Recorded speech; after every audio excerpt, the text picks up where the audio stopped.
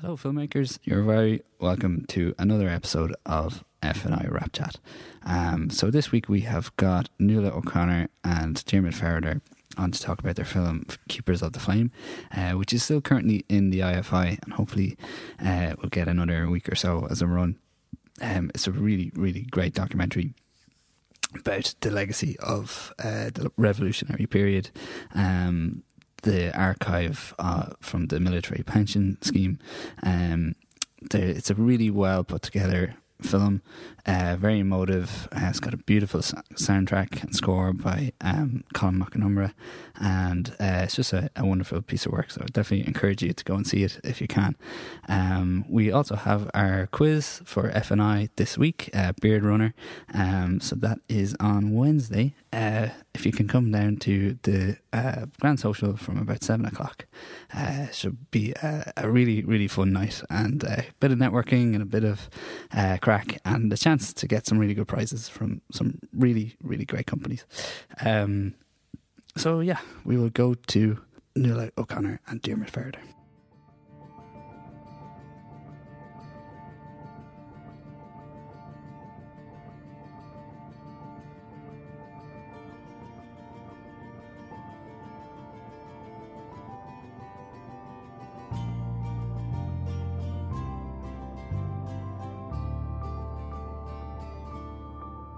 I'd like to welcome Nuala O'Connor and Diarmaid Ferriter to the studio. Thanks so much for coming in.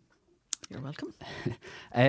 I'll start with just kind of a slightly philosophical question about film and history, and I think you might have different angles on this, on kind of the relationship between history and film, and what film's role is, and how important it is to get things right when it comes to documentary and history. Well, that could take up a whole podcast, Yeah. because film is history in a way. And so we made this documentary, which is if you like, an account of people's lives at a certain time in a certain place. But maybe 40 years from now, our film will be part of another account of another time in another place. You know, so it's a very dialectical kind of process, and it's just an interpretation, an account, a narrative for now. And obviously film is part of, it's kind of part of the historical process as it goes on, but it is also a recorder of the historical process. So whatever way you look at it, it's in our day and age absolutely front and centre, you know. And I can't think of anything that could happen now without film being involved. It's just as simple as that. Yeah. So, you know, once upon a time it was monks in the scriptorium, I suppose, you know, with their vellum and their quills, and now it's film. Yeah. Diarmaid, what would your take be on that? Well, I've always been interested in how historians used television and how television used historians, going back to the beginnings of television in Britain and then extension to Ireland in the early 1960s. And there were what we would consider very conservative formats now. You know, you'd have the talking heads, and you might have studio discussions. And there was a tradition of some Irish historians essentially doing lectures on screen. Yeah. I don't think there's anything wrong with that, you know. And some of the old ways of doing things are actually quite attractive in terms of the communication that's involved. But what's been fascinating for me over the last 15 or 20 years is to look at how the approaches to communicating history publicly have changed, and the different formats that can be used, and the different styles of communicating what is in an archive. There are a lot of people I've encountered over the years who would immediately say, "Oh, dusty files. How can you bring them to life, or how can you bring them to screen?" And the answer, of course, is, especially in the hands of someone like Nuala, is there's an awful lot you can do with them, and you can be very creative with them. For me, the power of the personal testimony is what drives my approach to history, and that lends itself very well to filmmaking and to documentary making, because people are fundamentally interested in the human stories. And this archive that we've been working with for this Keepers of the Flame documentary is full of these personal accounts and the personal testimonies. So the challenge was to find a spine, to build the documentary around certain major themes. But that's only part of it. The other part of it is, as Nuala says, what we're actually involved in doing ourselves, what's involved in the process of memory and communicating, the keeping of the flame. How do people keep stories alive? How do they remember very personal histories? And how do people forget them? Or in a lot of cases, we're not told about them in the first place. So the archive is a part of us learning about very, very private, intimate family histories, as well as being part of a national narrative, which is about the revolution and the post-revolution life. So for me, the philosophical challenge is to marry those two approaches, so that you have the personal human stories illuminating these much wider themes that are relevant to all of us. Could you just tell us a bit about how the project came into being? Well, Dermot and I had done a 3-part series a history series for television called The Limits of Liberty, which really looked at the exercise, distribution and conflicts around power in the Irish state. In other words, what kind of power structures the Irish state put in place after the War of Independence, after the Free State was established. And while we were doing that, or maybe it was just at the end of that went out in 2009. Dermot can correct me on the date here, but this massive archive, it sounds so dry, the Military Pension Service archive, was being worked on by the archivists. Initially, just putting this massive collection together, it was filthy, rat-infested, badly stored, damp, in need of physical rehabilitation before anything could happen to it. And then there had been a tremendously successful exercise with the census online, and we have Katrina Crowe really to thank for the pushing of that project forward. So Irish people we knew were there. The uptake on the census online access was phenomenal. And we, like Katrina would have been aware that there was more stuff out there.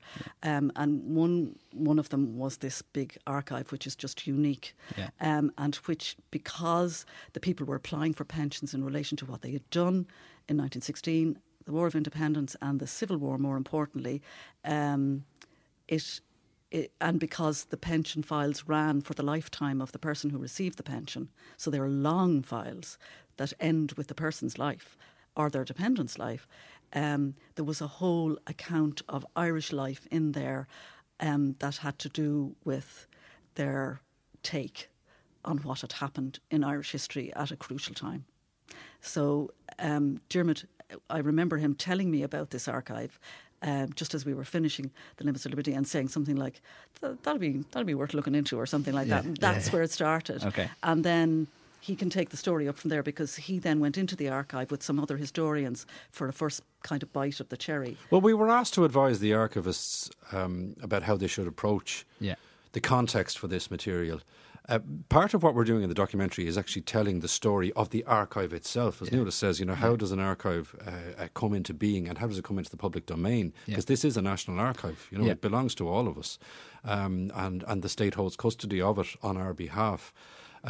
So this is about public ownership and making this archive publicly accessible.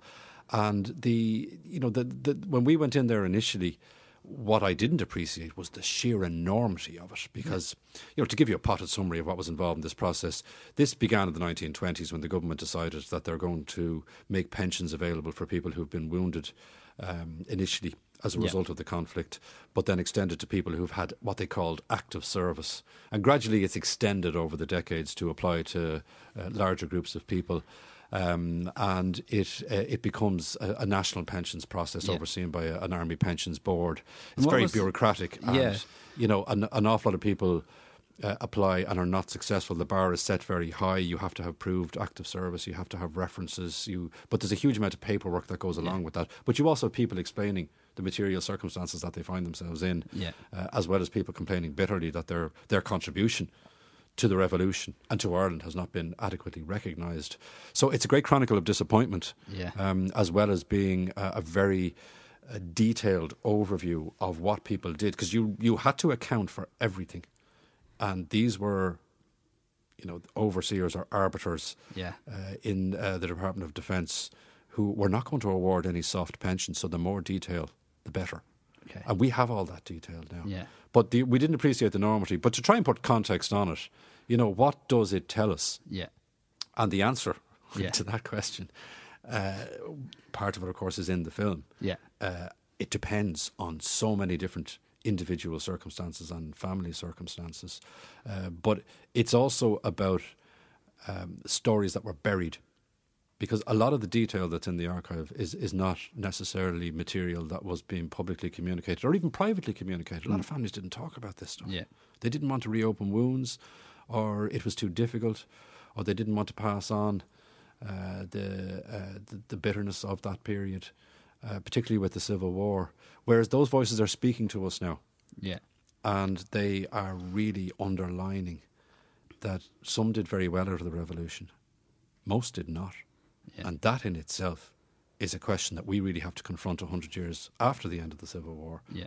What was it all for? Yeah. And in terms of, so you had to communicate what this documentary was going to be about to various funders, and we're kind of coming hot on the heels of a lot of kind of centenary celebrations and that from 1916. So how did you communicate the core idea of this and how it would stand out from other documentaries? Well, there were two things really. One was the archive itself to us was just a story that it was a unique and universal story.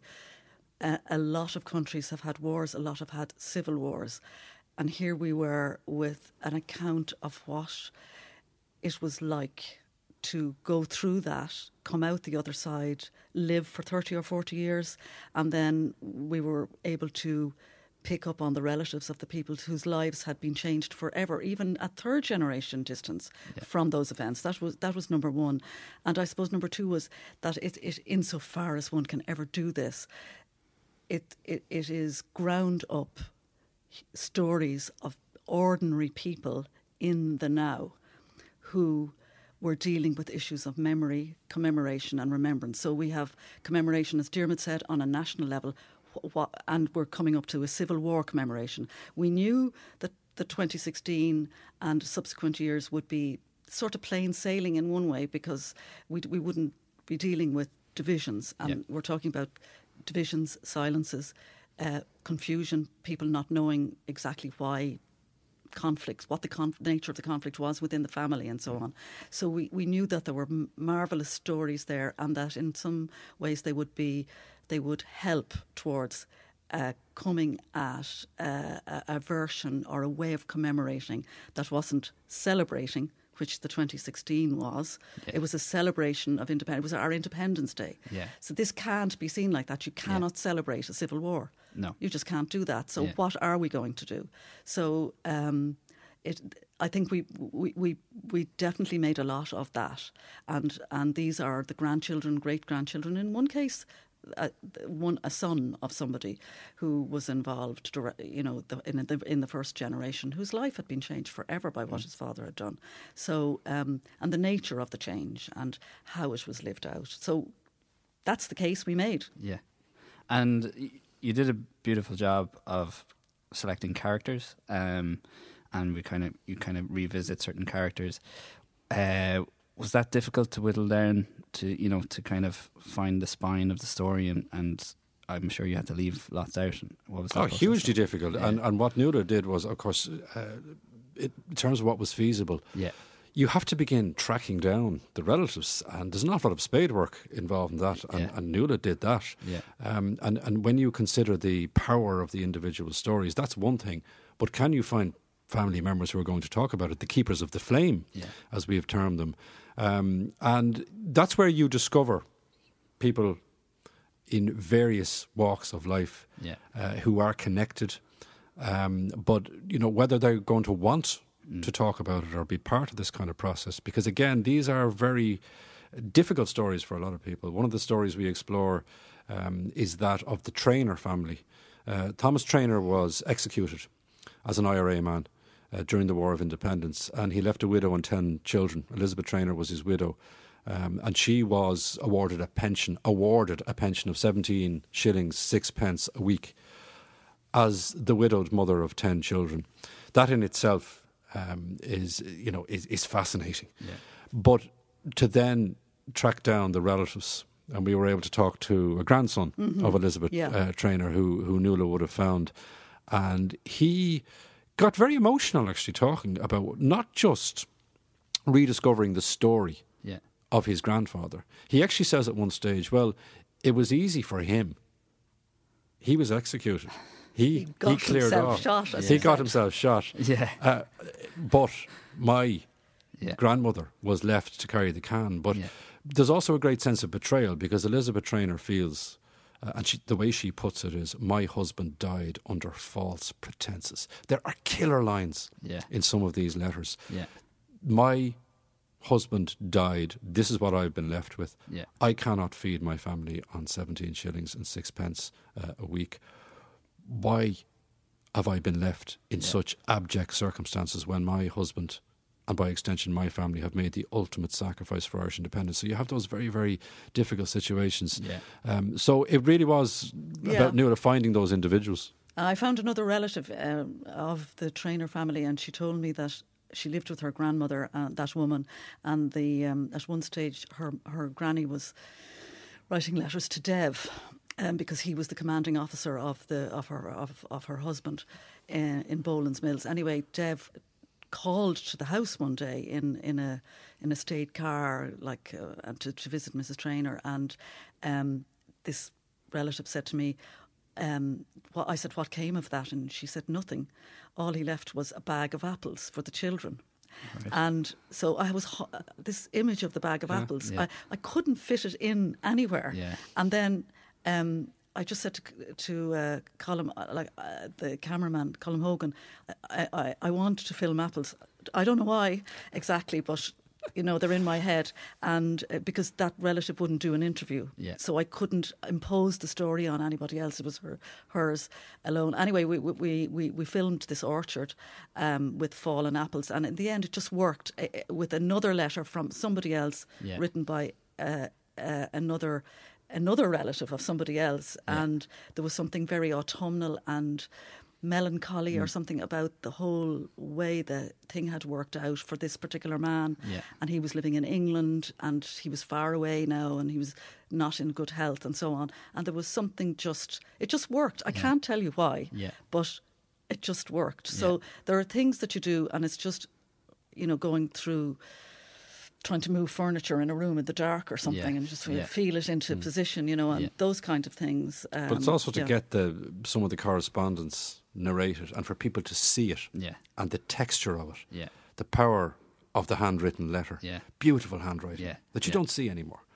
People don't communicate like that anymore, and the vast majority of these letters are not being written by educated people, because these were people who had to leave school after their primary education, but they can be extraordinarily articulate and dignified, and often very annoyed about things.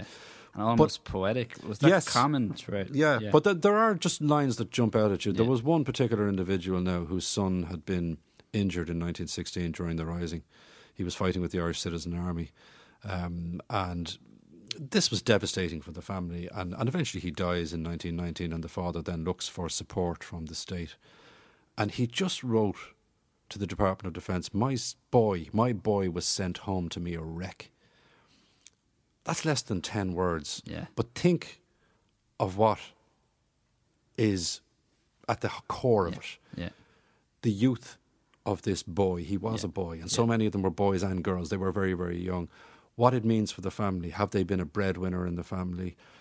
What's the trauma that's internalised in a lot of cases? There's an awful lot of trauma and emotion in this archive. So, even some, and these are not household names. I mean, there are some well-known individuals who we discuss, and relatives of well-known individuals. But we were also very interested in people who are not household names, because the vast majority of cases in this archive, they're not the leaders, they're not the elite, they're not the household names. They're the rank and file. And how that rank and file and their families deal with the enormity of what has happened to them. And as Nuala says, it can last for decades. Yeah. And I think that's what makes this film so unique, in that you have blended the historical accounts with the personal accounts. And is there a certain kind of duty of care to your subjects then, and how did you approach the interviews? Yeah, and some of them hadn't read the files. Right. They hadn't read their relatives' files. So that was an interesting one. You almost feel, you have information that they don't actually have necessarily.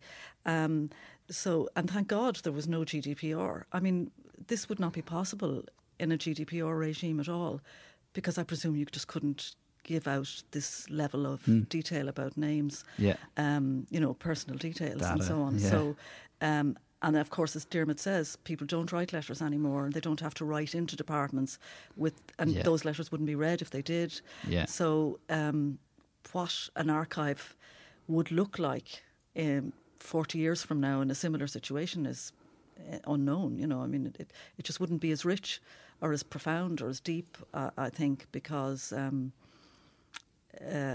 people don't have the same kind of approach to their own material even, I think,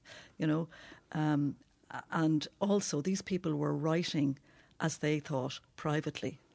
They never ever thought for 1 minute that 80 years later along we would come and Aiden Gillen would be reading their letters. There's no self-consciousness there at all. They thought they were writing to an official, and that would go into a file, and that would be it. And there is a difficult issue there. I mean, the way I've described it is that in many cases private anguish is now becoming public property decades later. And you have to be sensitive about this material. But at the same time, if we want to confront the reality of what was involved and what the legacy was, we do need to engage with these difficult subjects. As Nuala said, we can talk about celebration. This isn't about celebration. The way Todd Andrews described the Civil War, alas, there are no victors in Civil War. There are only monuments to the dead. Yeah. In some cases, these letters are monuments to the dead. Yeah.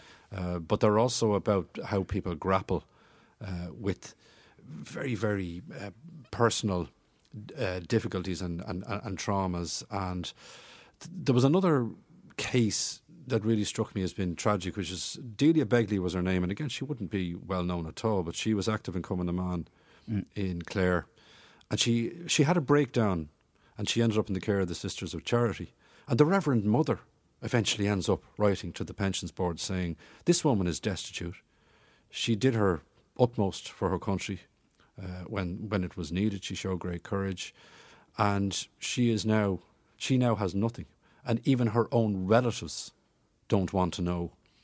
Those kind of cases that remind you of, again, going back to this question of power and how power is distributed and who has the power, and what side of the tracks do people end up on. But also that theme of people's lives spiralling out of control. Some people hit the bottle after this period. They were young, and a lot of them were traumatised. Like, we have a language for it now, a medical language for it. Post-traumatic stress disorder, for example. In some cases people were diagnosed with specific difficulties arising out of this period, and ending up in asylums and ending up in what were mental institutions. And you can trace those stories because you actually have the medical reports from the time, because if a pension application was being made on their behalf, there had to be supporting documentation. Particularly if they were neurasthenic, was the term they used then for what we now call post-traumatic stress.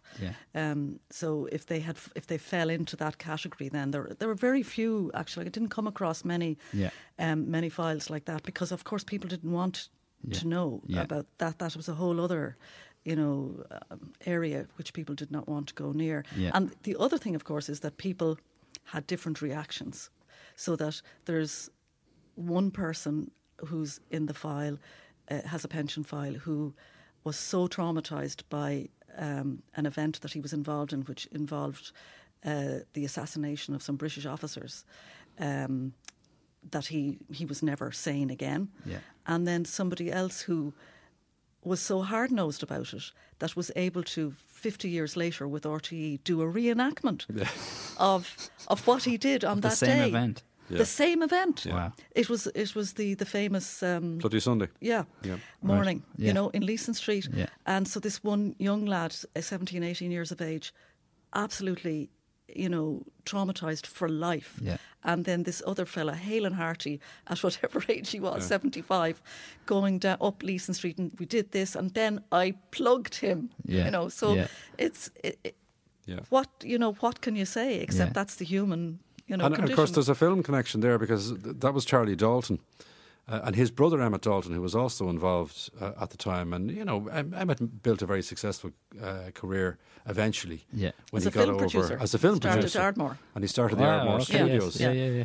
But people, and he lived until the 1970s. Yeah, and people were always after him because he was with Michael Collins. Yeah, when Michael Collins was shot, Michael Collins actually died in his lap, right. and he'd already witnessed the Battle of the Somme. He was still only in his early 20s. Wow. And of course, he went on to have this career, and people were always at him to reenact or to get involved in a documentary on the killing of Michael Collins, and he was having none of it. He was the keeper of the flame of Collins.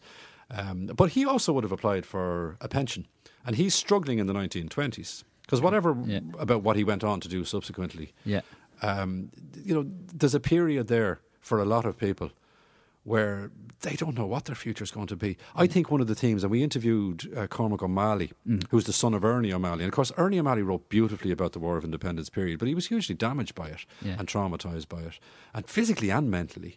And Cormac describes a childhood with a father who has not lived a normal youth, and as he put it, these were the best years of their life, and they spent it on the bloody run, and that has long-term consequences both for parents and for children, and there can be difficulties in relationships and all that.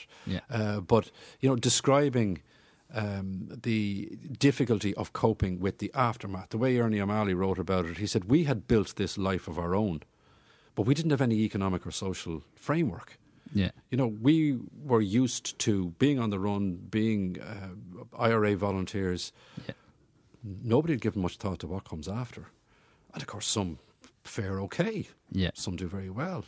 But then there are others who just get lost.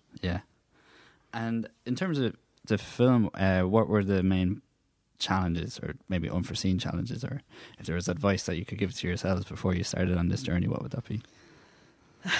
Don't do it.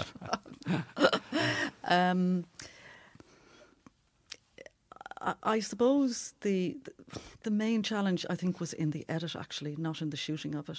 I mean, the material was fantastic. The archive turned out to be visually so attractive or something, and it was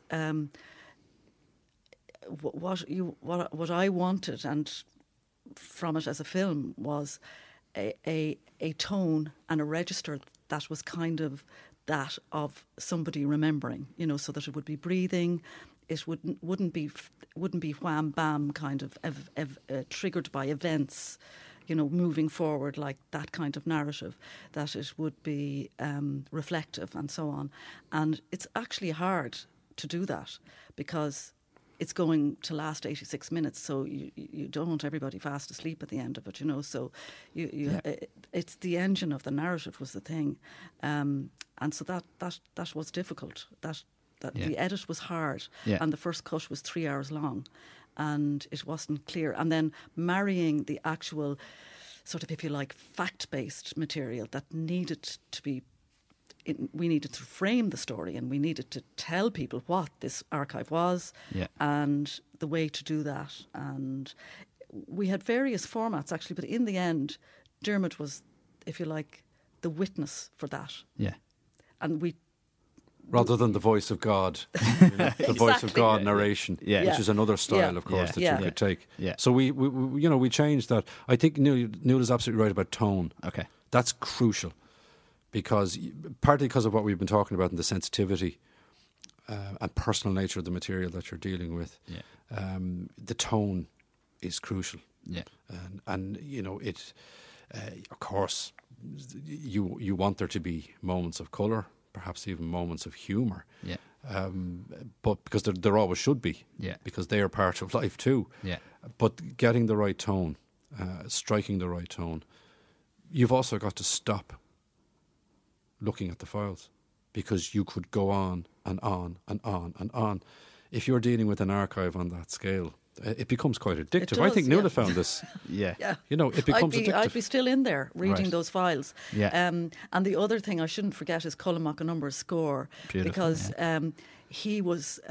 he straddled so many different genres of music, for starters. He's an Irish speaker, and he was very taken with the actual story, and he can do film soundtrack in his sleep, but also, and he can orchestrate and he can arrange, Yeah. but also he was able to he was very sympathetic in the kind of airs and the harmonic accompaniment to that. He was completely, I thought, sympathetic all the way through, so that really added to the effect, of the reflectiveness of the piece. We're kind of short on time now, so I'd just like to congratulate both of you on making such a beautiful and important film. Sometimes when we say important, it's shorthand for boring, but it definitely wasn't boring. It's a great piece of work. Thank you very much. Thank you, Paul. Did you ever dream of being a perfect Wakefield twin?